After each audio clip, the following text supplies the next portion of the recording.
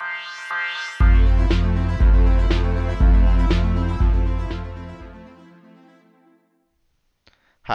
I'm Tor, and I'm here to share secrets.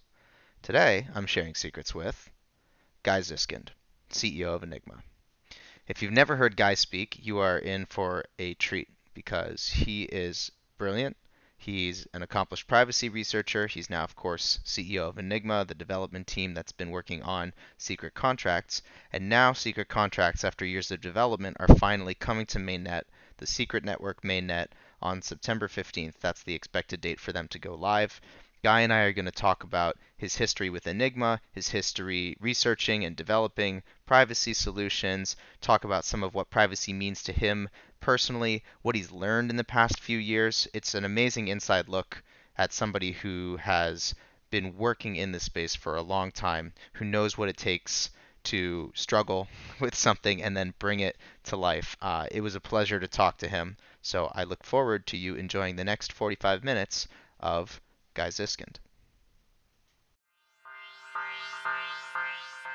Guy, thank you so much for agreeing to share some secrets with me. I think we've been trying to do this for a few years now, but with secret contracts finally coming to mainnet, I don't think there's a better moment. So, welcome.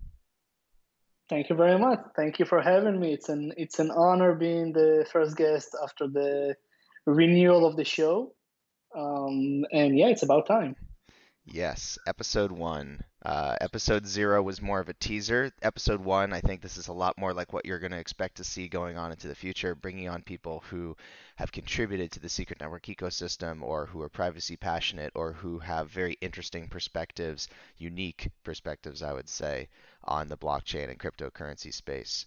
But we try to keep things, I guess, personal because we want to figure out really what are, your motivations? What are your secrets in the space? We too often hear about just the tech, but I want to hear about you, which brings me to my very first question, which is Secret Network Enigma all about privacy and protecting privacy for users of technologies. So why is privacy important to you, Guy?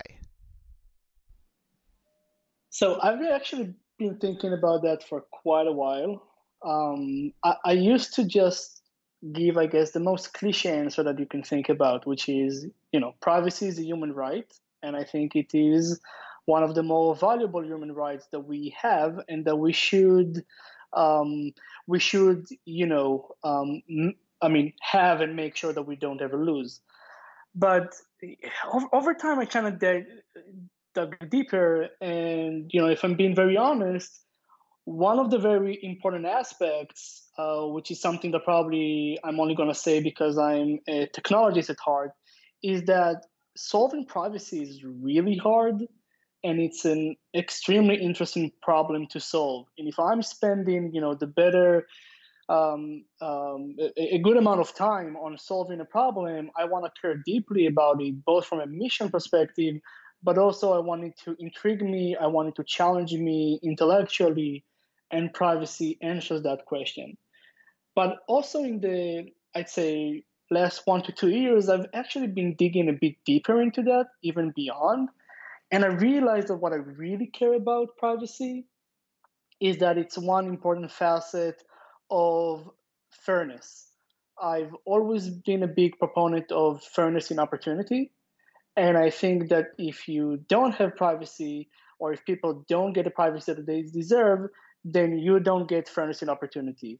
Because, large organizations can, you know, create some um, uh, character, some image of you that might not be fair, and it might not be correct.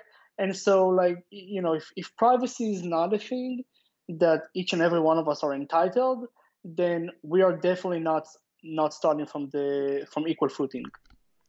Yeah, I think that's very clear to me now as well, and definitely not something that I appreciated years ago.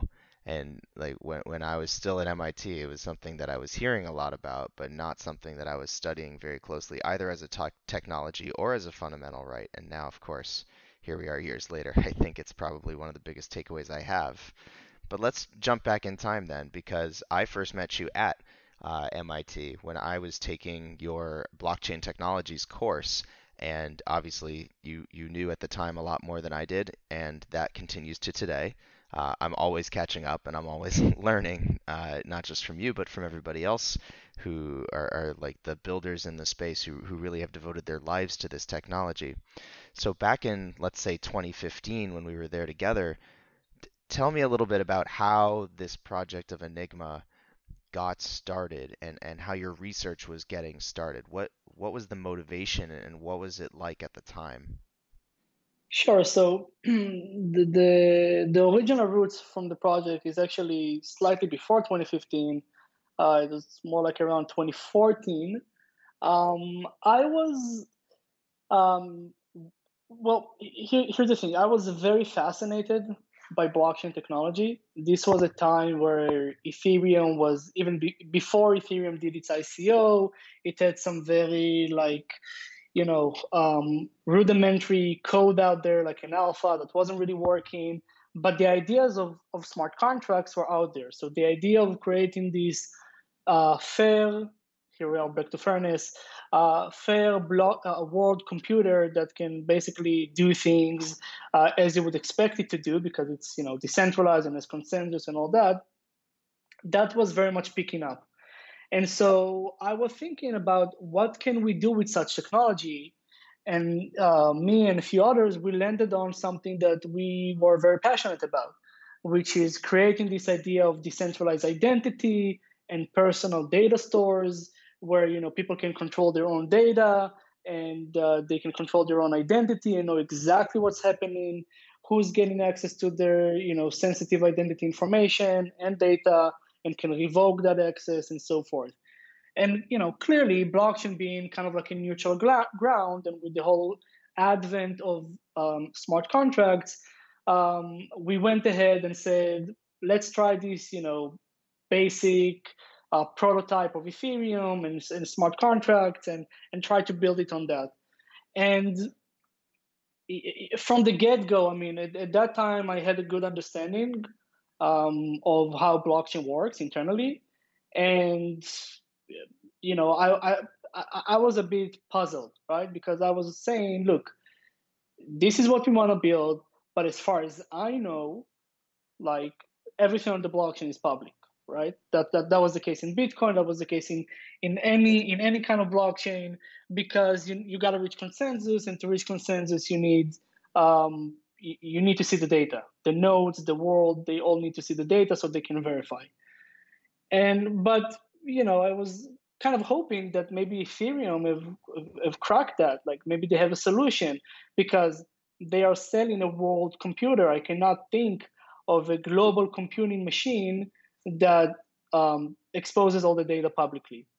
And I looked a bit deeper. I looked at the white paper, yellow paper. I think the yellow paper was out by then.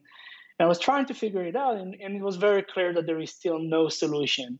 And so the entire premise of building a real decentralized identity system and a personal data store concept on the blockchain, I mean, that fell apart pretty much immediately. And that really led to the whole idea of Enigma, which is how can we create a decentralized platform that allows you to do privacy preserving computations. Another way to think about it is you want secret contracts, right? You want a platform like Ethereum with smart contracts, but where the data in those contracts remains completely private. So that was the start of it, and it seems like we are now getting there a few years after that. Well, it's been an incredible and very challenging at times journey from those starting points in 2014 to the present day. And obviously, you've gone through like, a lot of iterations for the technology. I know back in 2014, 2015, the white papers were looking at MPC, we're looking at like other forms of technologies. Obviously, now the network relies on, for the time being, secure enclaves, uh, which seem to be the most currently performant technology available to us. But obviously, it's been a very winding road from every possible perspective, not just the technology. Um, but let's talk about today. We got there. Secret contracts are coming to mainnet. They've been live on the public test nets for weeks. It feels like, not the end of a journey, but the end, at least, of one part of the journey that now moves into what happens when these are in the wild. What are people going to build? Like you don't know. It's a total sandbox now. So talk to me about the emotions of that. How does it feel right now for you to have started this vision, to have founded this company, and now after years of development and work, finally the vision is a product that's coming into people's hands to do what they want with? So I think my biggest problem is that I always have a hard time, just like chilling out. So I am on the one hand extremely excited. Like this is ecstatic. I can't believe we reached that point. It's been a roller coaster. There's been many, many changes. And, if I'm being honest to myself and everyone, like going from a research project and a research paper into like a full-blown production protocol, especially something as complicated as this, like that takes way longer. It takes way more iterations, and also the whole blockchain space and technologies involved have made quite a significant leap in these 5 years. So it's I guess a very interesting time, but at the same time, I really can't chill. Like I've been spending the last few months, and as people have been seeing from the recent blog posts, like we are already thinking about the day after the secret network with secret contracts are out and live on mainnet. Because to me, this is the opposite of the end. This is the beginning, right? Like to me, now the interesting part starts. I As much as I enjoy thinking about like all the different aspects of building a protocol like that, what I really care about is, what can we do with this, and what will people build with this? What will we build with this? What does this enable? Theoretically, we've hypothesized that this can do so much, but in reality, where we take it from here and where others take it from here, that is the exciting part. Yep, I'm very excited to see where people take things from here, including Enigma, obviously, because I know Enigma's got some additional products in the work, but maybe we'll get there in a little bit. Rather than talking just now about what's right ahead of us, let's talk a little bit of what we've learned. So, what's something you really wish you had done differently in the past few years leading up to this moment? I will say two things. A is, and that is also a cliche, but it's true. It's like trust your intuition more. When something doesn't feel quite right, don't quiet that voice. Don't let other convince you otherwise. Just go with your intuition. You won't always be right, but at least you will pave a path that you can follow and that others can follow with you, and that is much more likely to succeed than anything else. I mean, always get advice, but eventually follow your intuition. So that is one thing. The other thing, which is, I guess, more concrete to our space, is um, in crypto, we're trying to build infrastructure, not just a simple product, right? We're trying to build a new internet, in a manner of speaking. And you think, especially because these projects are open source and they have a big following, you would think that the normal rules of startups, of like being lean, of like doing one feature at a time, releasing it, getting feedback, moving fast, breaking things, you think that doesn't apply. And I think that was the biggest mistake I made, and that is what I'm trying. One of the big things I'm trying to change right now, and that I would definitely do differently. And in practice, this translates to, you know, don't write and publish like 2 or 3 years long roadmaps. That doesn't work. That's usually what the community expects. I understand why it's what like people want to see. If I'm on the community side, that's what I want to see. But as it turns out, what's really right for the product is, you know, think about, as usual with startups, think about your core value proposition. Limit create the most simple protocol, because we're talking about protocols and not apps. Create the simplest protocol that you can think about that satisfies that value proposition. Release that. Be very public, be very open about when you're going to release that. Tell people if there are delays.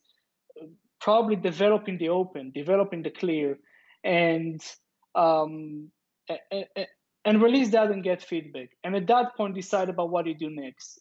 Throughout the feedback that you get from the community, don't get dragged into adding more features. Don't think that because this is a protocol and it's hopefully going to be the backbone of the internet, maybe that you need to solve all problems from day one, because that would lead to I don't want to say disastrous, but like poor results and outcome and delays and unnecessary delays, really. I think given the rate of change that we see in this ecosystem, in this industry, it's very sensible to think that you should be focusing on the next step ahead of you. And it's very ironic, I would think, something you're pointing out is that when you look at the people who are using these products, following these projects, it's somewhat ironic to think that people who have such a short time horizon themselves care so deeply about what is this project going to be doing in 5 years. And what we're seeing, I think, today is, sometimes products will change in 5 minutes, especially when you're building open source code. It's so easy to fork, make a couple of tweaks. Now you have a sushi swap instead of a uniswap. I mean, it's tough to say like what is going to make a platform defensible in the long term or like solving real problems for users in the long term when, really we can't say what that horizon is. So let's just look back from 2017 even until today. What do you think has been the biggest change from 2017 until today? Like what is different, and then maybe what is really basically the same? So I'll start with the same, and that I did expect to change quite a bit between then and now, but it has improved. But I think the space is still very much speculation driven. I think where I've changed is that in 2017, this seemed to me like um, you know not not the greatest thing, not something I would want to even acknowledge. I think over time, I've come to realize that speculation eventually also leads to fundamentals, right? So like when you're trying when you're trying new products, when you're trying new technologies, you do want speculators to come in and use them. And so I think that's something that hasn't changed too much on the macro level, but has changed for me to come to accept that on the personal level. But I do think that one thing that has changed between 2017 and today is that even though we're still very speculation driven, we're also much more utility driven. So in 2017, it was as I'm sure you are aware and remember well. It was a crazy time where all you had to do is publish a white paper, put a few faces. In many cases, these faces of the team members weren't even real, and you could probably raise a lot of money, or in worst cases even do more malicious things. It was a crazy time, and there was very little utility. However, today, at least, we are seeing usage. Like you're seeing usage on Ethereum, usage on other platforms increasing. Yes, most of them still revolve around financial applications, but maybe that's not so bad. Maybe blockchains, either through destiny or at least in the next 5 to 10 years, its true destiny is to experiment enough in financial applications and invent new things and even get the speculators who are interested in that on board so that we can get to something really, really robust. So, a TLDR of this answer, I guess, I'm just rumbling at this point, but the TLDR of this is there is more utility today. The fact that that projects are being measured, and even though that might be inflated, but projects are being measured more about like how much um, um, value is locked inside their platforms, how much value is moving inside their platforms. To me, is a big improvement compared to how many words they write in the white papers. I agree with you 100%. At the same time, any metric that you create can eventually be gamed to some extent. So I'm still looking, like I'm sure you are, for like what is really going to be the longer term metrics we look for when we're trying to define the success of the platform. And of course, what remains to be seen is how sustainable are any of these products, are any of these protocols. They go through these big boom bust cycles, even of adoption. And we have to see like how defensible is a single DEX, how defensible even is a layer one if it can't scale. So as we're looking for that, right? I know Secret Network is trying to solve a lot of these problems. Scalability and privacy and interoperability, obviously the trinity that everybody talks about. And I think we've done a pretty good job communicating how Secret Network is trying to solve all those problems, but at the same time, it's a very complex piece of technology. I always have difficulty, especially if I'm communicating outside the blockchain space, but all the time inside the space, have a hard time communicating exactly what the value proposition is. So, what's something that you wish more people understood about Secret Network, both like its current state and its vision for what it's solving for the blockchain space and beyond? I'll split my answer to two. I want my, I guess, aunt, to have a really strong use case that she uses every day, where I can show her the power of Secret Network. Because I don't think we'll ever get to the point where, I can explain to my aunt, to my mom, even to my dad, like, how the technology actually works. Just the same way I can't explain to them how TCP/IP works, but I can tell them, what the benefits of using the internet, which uses TCP/IP, are. So that would be one thing that right now we're not there yet because we don't have that kind of mainstream adoption, and that's what I want to get to. But when it comes more, I'd say in the ecosystem that we're living in, you know, with people who are actually, let's say, crypto savvy, like maybe they don't understand the tech that well, but they do, like they've heard of blockchain, they hold crypto, they've heard of like um, even stuff like zero knowledge proofs and other things, and Zcash and Ethereum. My concern is, or like what I want to see, what I wish people would understand about Secret Network is that there is a big difference between what we do and what like Zcash and Monero and others do. We keep pushing the message that Secret Network is to Ethereum, kind of like what Zcash and Monero is to Bitcoin. I I don't see a better way to frame that. Like in 3 years, we haven't found a better way to frame that. But in all honesty, I still think that most people who um, come to the project for the first time, they don't get it. It takes them some time, some research to actually digest and understand it. And usually at that point, they get that aha moment. Yeah, of course, this makes sense and this is useful. But I wish we could close that gap and and make that explanation much more succinct and approachable. I think you were spot on, really, with the first half of your answer, too, where it's like maybe the best way to explain how something programmable like Secret Network differs from transactional privacy coins like Monero is just to show them the variety of things that can be built on a platform like Secret Network, or the variety of secret tokens that can be created, from wrapping secret or wrapping ether to creating staking derivatives. I think the more tangible products that show the variety of use cases, the way that Ethereum is more than just like an ICO platform, especially now with DeFi, I think that that's definitely the way to show people these differences. Otherwise, you're just looking at two products on the front page of CoinMarketCap, looking at them next to each other, they both have like a privacy tag on them, and that's the level of sophistication you're going to stop at generally, unless you give them something more tangible to use to aid in their own understanding. So I think both halves of your answers are great, and together they do paint a path forward for how you can teach users about this differentiation and also onboard them to using this next generation of privacy-enabled decentralized products.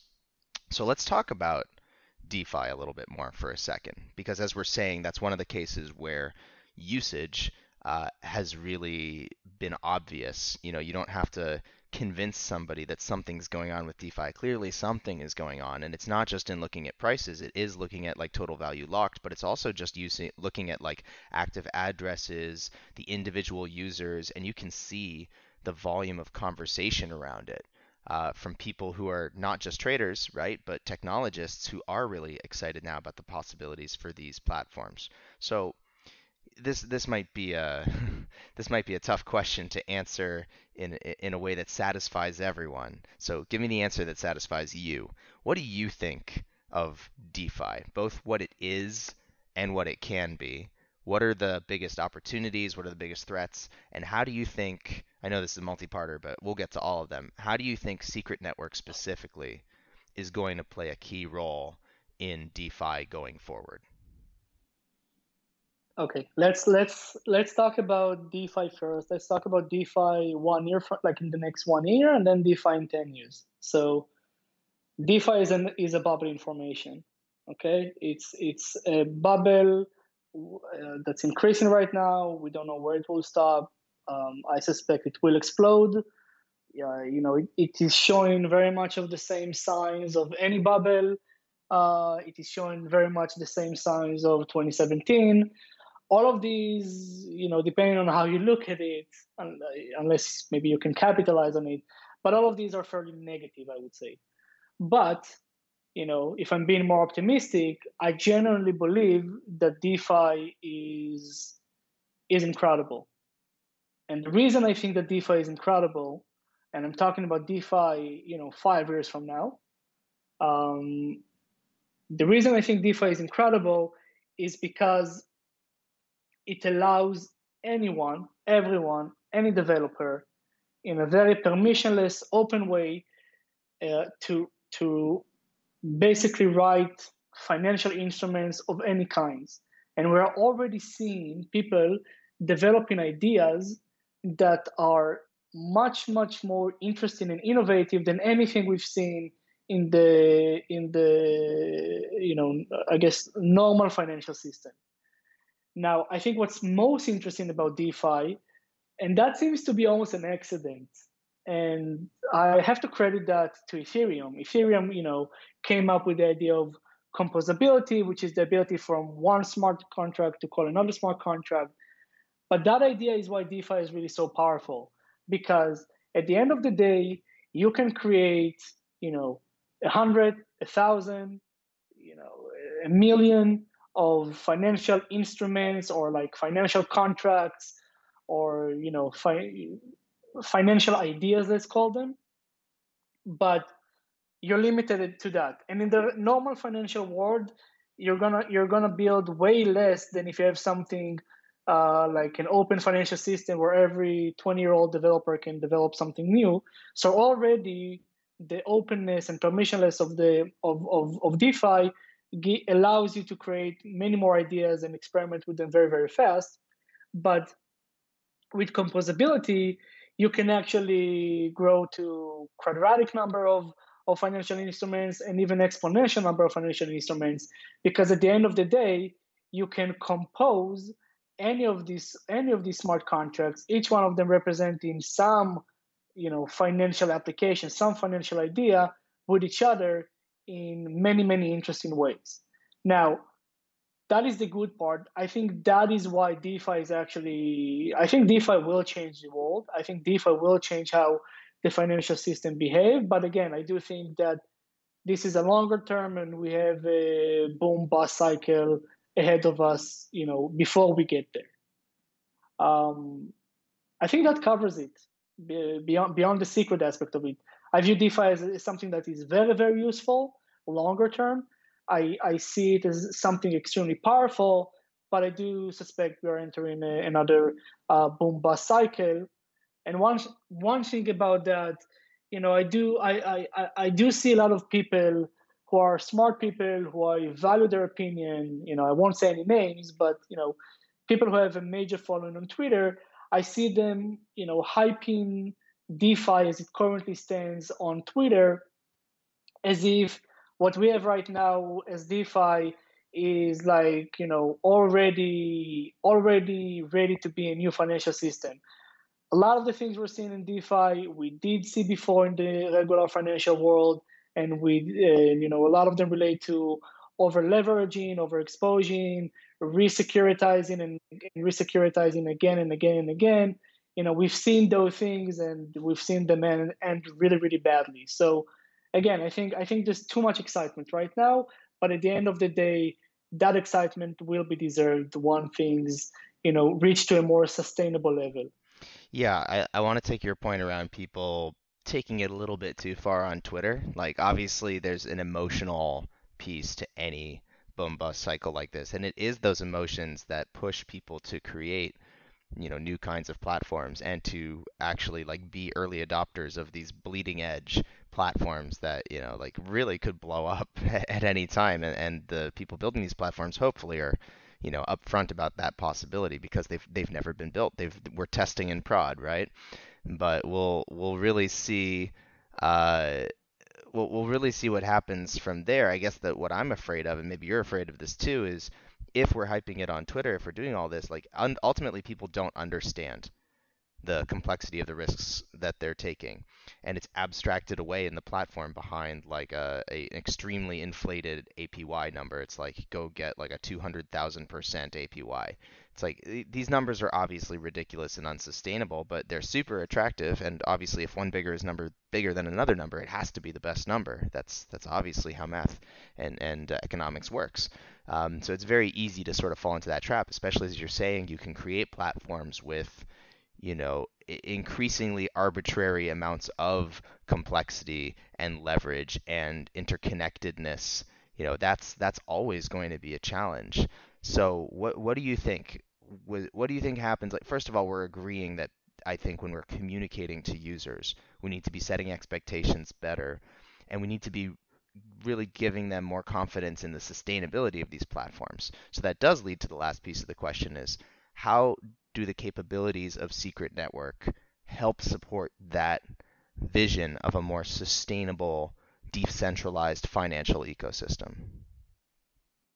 I think sustainability. Look, I do think there's a cycle we have to go through. At some point, the market would balance it out, and these things would be less speculative, and API numbers would go to a more reasonable level. Um, but for DeFi to really be sustainable, it has to be widely adopted. Right now, with current gas fees, with current complexity, it's really just like, you know, insiders, whales, people who are already in this ecosystem and have already fairly large positions, kind of like recycling their money, or new people, but who are not really retail coming in and putting their money into it. That is A, not sustainable. B, that's not going to get us to anywhere interesting where there's like mass adoption. But in order for mass adoption to happen, we need at least a couple of things, right? I mean, we need scalability, that's for sure. Secret Network, I believe, is already more scalable than many other platforms because it uses Cosmos SDK and Tendermint. That is a proof of stake consensus. It has its benefits. It is faster. It reaches finality more quickly, and we also know that Ethereum is eventually going to get there, probably sometime this year or the next year or the next 2 years, right? So that, from a scalability perspective, that is a direction, and also there are secondary solutions to kind of augment and help that. And even at Secret Network, as we grow, we will probably have to adopt these. But beyond scalability, which is obvious, you really need privacy. again, it boils down to the same question. If retail people are going to use these platforms, are going to use these, if this is going to be the future of the financial system and what we can do and what people can do with their money, then they need to keep that money safe and private. No one will settle for less. No one. And to reach that critical adoption, we need a platform that gives you privacy preserving DeFi, which is in the secret ecosystem, what we have recently come to call secret DeFi. It's the ability to build any DeFi application, any new token, because all of DeFi is basically tokenizing everything. All of these needs to be completely private in order for mass adoption. And the last part, which I think is interesting, and I think Secret Network would have a benefit, probably not for the right reason right now because it's simply smaller, but that could help right now, is the idea of gas prices. I feel that Ethereum is right now in a place where it's inaccessible for the average Joe because of high gas prices, and we really need to ask ourselves, at what point does a permissionless network become a privileged network for privileged people? I would say right about now. But it goes back to again, like who benefits from the current DeFi system? It's like if it is the whales, if it is people with large Twitter followings, if it is venture capital firms who have staffs of like analysts who go all day looking into all of the newest, hottest DeFi lending yielding platforms, then like it's easy to see why they would be in favor of a financial system, decentralized as it may be, permissionless as it may be, but it clearly benefits the people who have the most resources to throw behind it. I don't see how that's any different from the world that we've already created, except we have slightly different people on top. So I definitely empathize with the view that you're sharing, where it's like we want to have privacy so that we can have retail users using these kinds of applications, doing so securely, doing so safely, and then also, not feeling like they're constantly exposing everything about themselves to the world to be taken advantage of. I think that there's a very strong tie between feeling exposed and feeling unsafe. It's definitely a feeling of security that you get just when you are in control of your own data, especially when it's data about your own financial condition. So we've talked a little bit about how Secret Network can contribute to DeFi through these secret DeFi applications. So now let's say I don't know when people are listening to this, but let's say secret contracts are out on mainnet. Finally, people are building. What are the plans, let's say for Enigma specifically? Or I guess we can also say, what are your hopes for what people would build outside of Enigma? What's the plan now? What are we building? What are we scaling? How do we make meaning out of what is a groundbreaking technology? This gets back to one of the lessons learned. I I have big visions for Secret Network and what it can do and what kind of industries it can impact. But looking at the space right now, I think we all recognize that the interest at this point is around financial applications, right? How can we add privacy to financial applications? It starts with transactional privacy, so the ability to transact, send money from one person to the other with privacy. But with everything going around DeFi gaming, which seems to be kind of interconnected, all of these experiments, all these financial services, they need privacy, and to me, that is what we at the extended secret network ecosystem, not just Enigma. That is what we want to focus on, and what we need to focus on, at least in the next few months. Um, that's one aspect. The other aspect, which is related, is interoperability, because as great as secret network can be, it can only be so much powerful in a vacuum, you know. But if we can connect it to other ecosystems like Ethereum, like Bitcoin, like the ever expanding Cosmos ecosystem, like to the now emerging Polkadot ecosystem and others, that is where the power lies.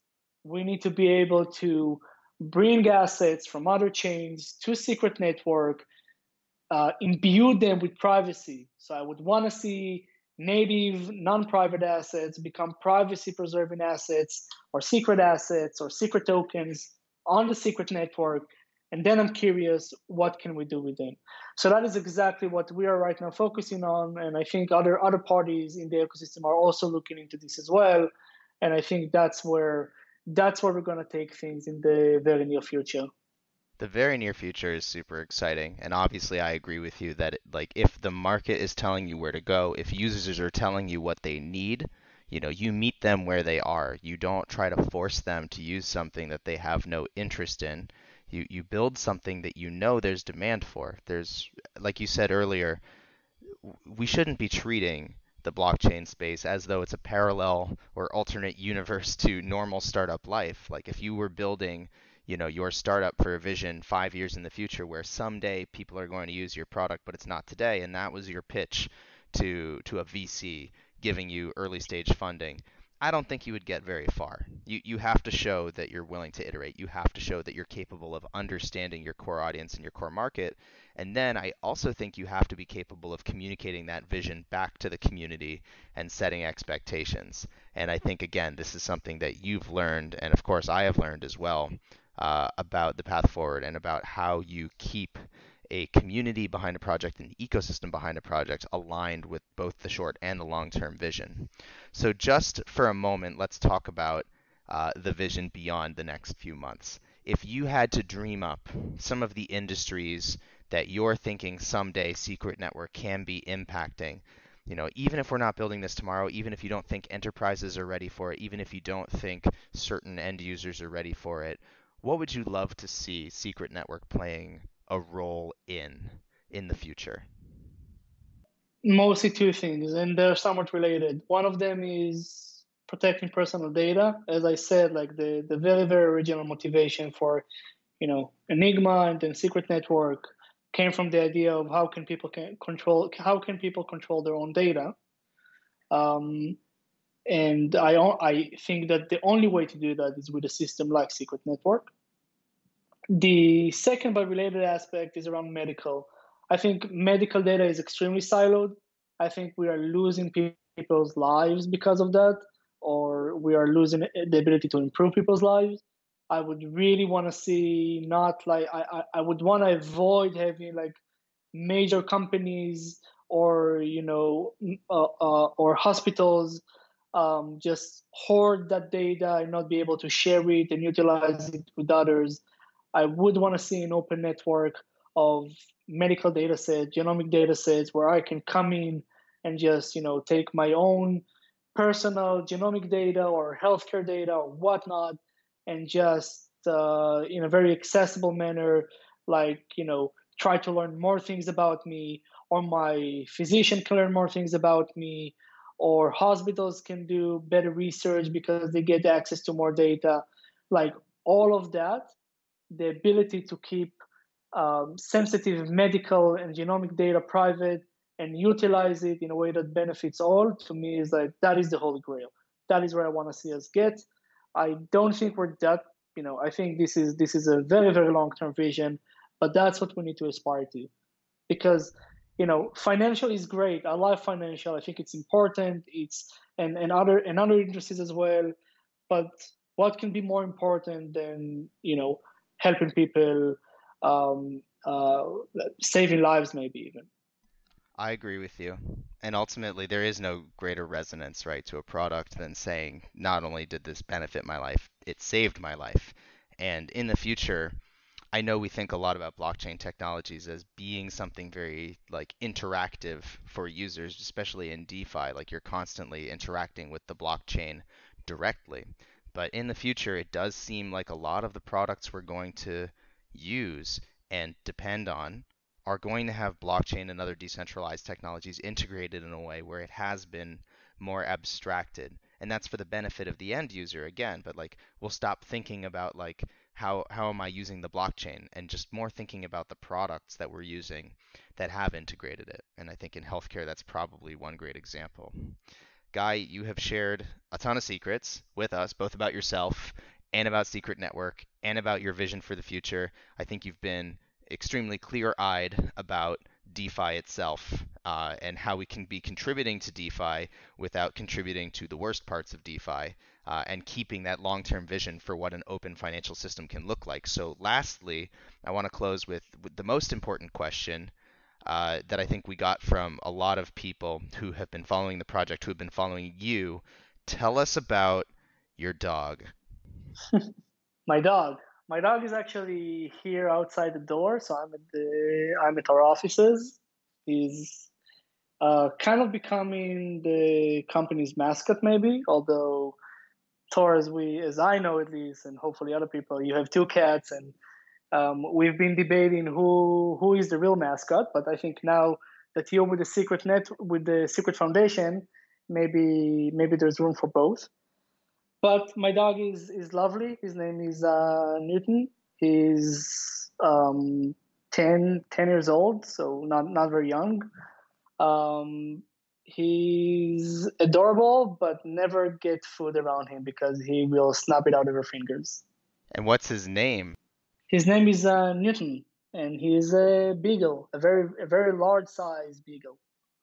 Excellent. I'm debating whether to use your header image or Newton's header image as my guest for the episode. So we'll see. Maybe I'll compromise and use both, because he's a great dog, and as you said, he is sort of a mascot for Enigma and for Secret Network overall. And I'm my cats are wonderful, but to be honest, cats. I don't know who I'd rather have the face of the project. Cats are not very personable at the end of the day, except that I think I have very personable cats. We'll explore this on a later episode of Sharing Secrets, Guy. I'm sure we will bring you back, especially as we're building out some of these applications, and we're seeing more usage for things like secret tokens or other early applications on the network. But in the meantime, thank you so much for coming on with me today. I think that this was a wonderful conversation. It's always wonderful to hear more about your motivations and experience. And honestly, I cannot wait to see what you build next. So thank you again. Thank you for having me. If you enjoyed this episode, make sure to like, subscribe, and make sure to check out all the Secret Network communities that you can see here, including the Secret Chat, the Secret Forum, and of course our Twitter. Thank you so much for listening. We'll see you the next time we share secrets.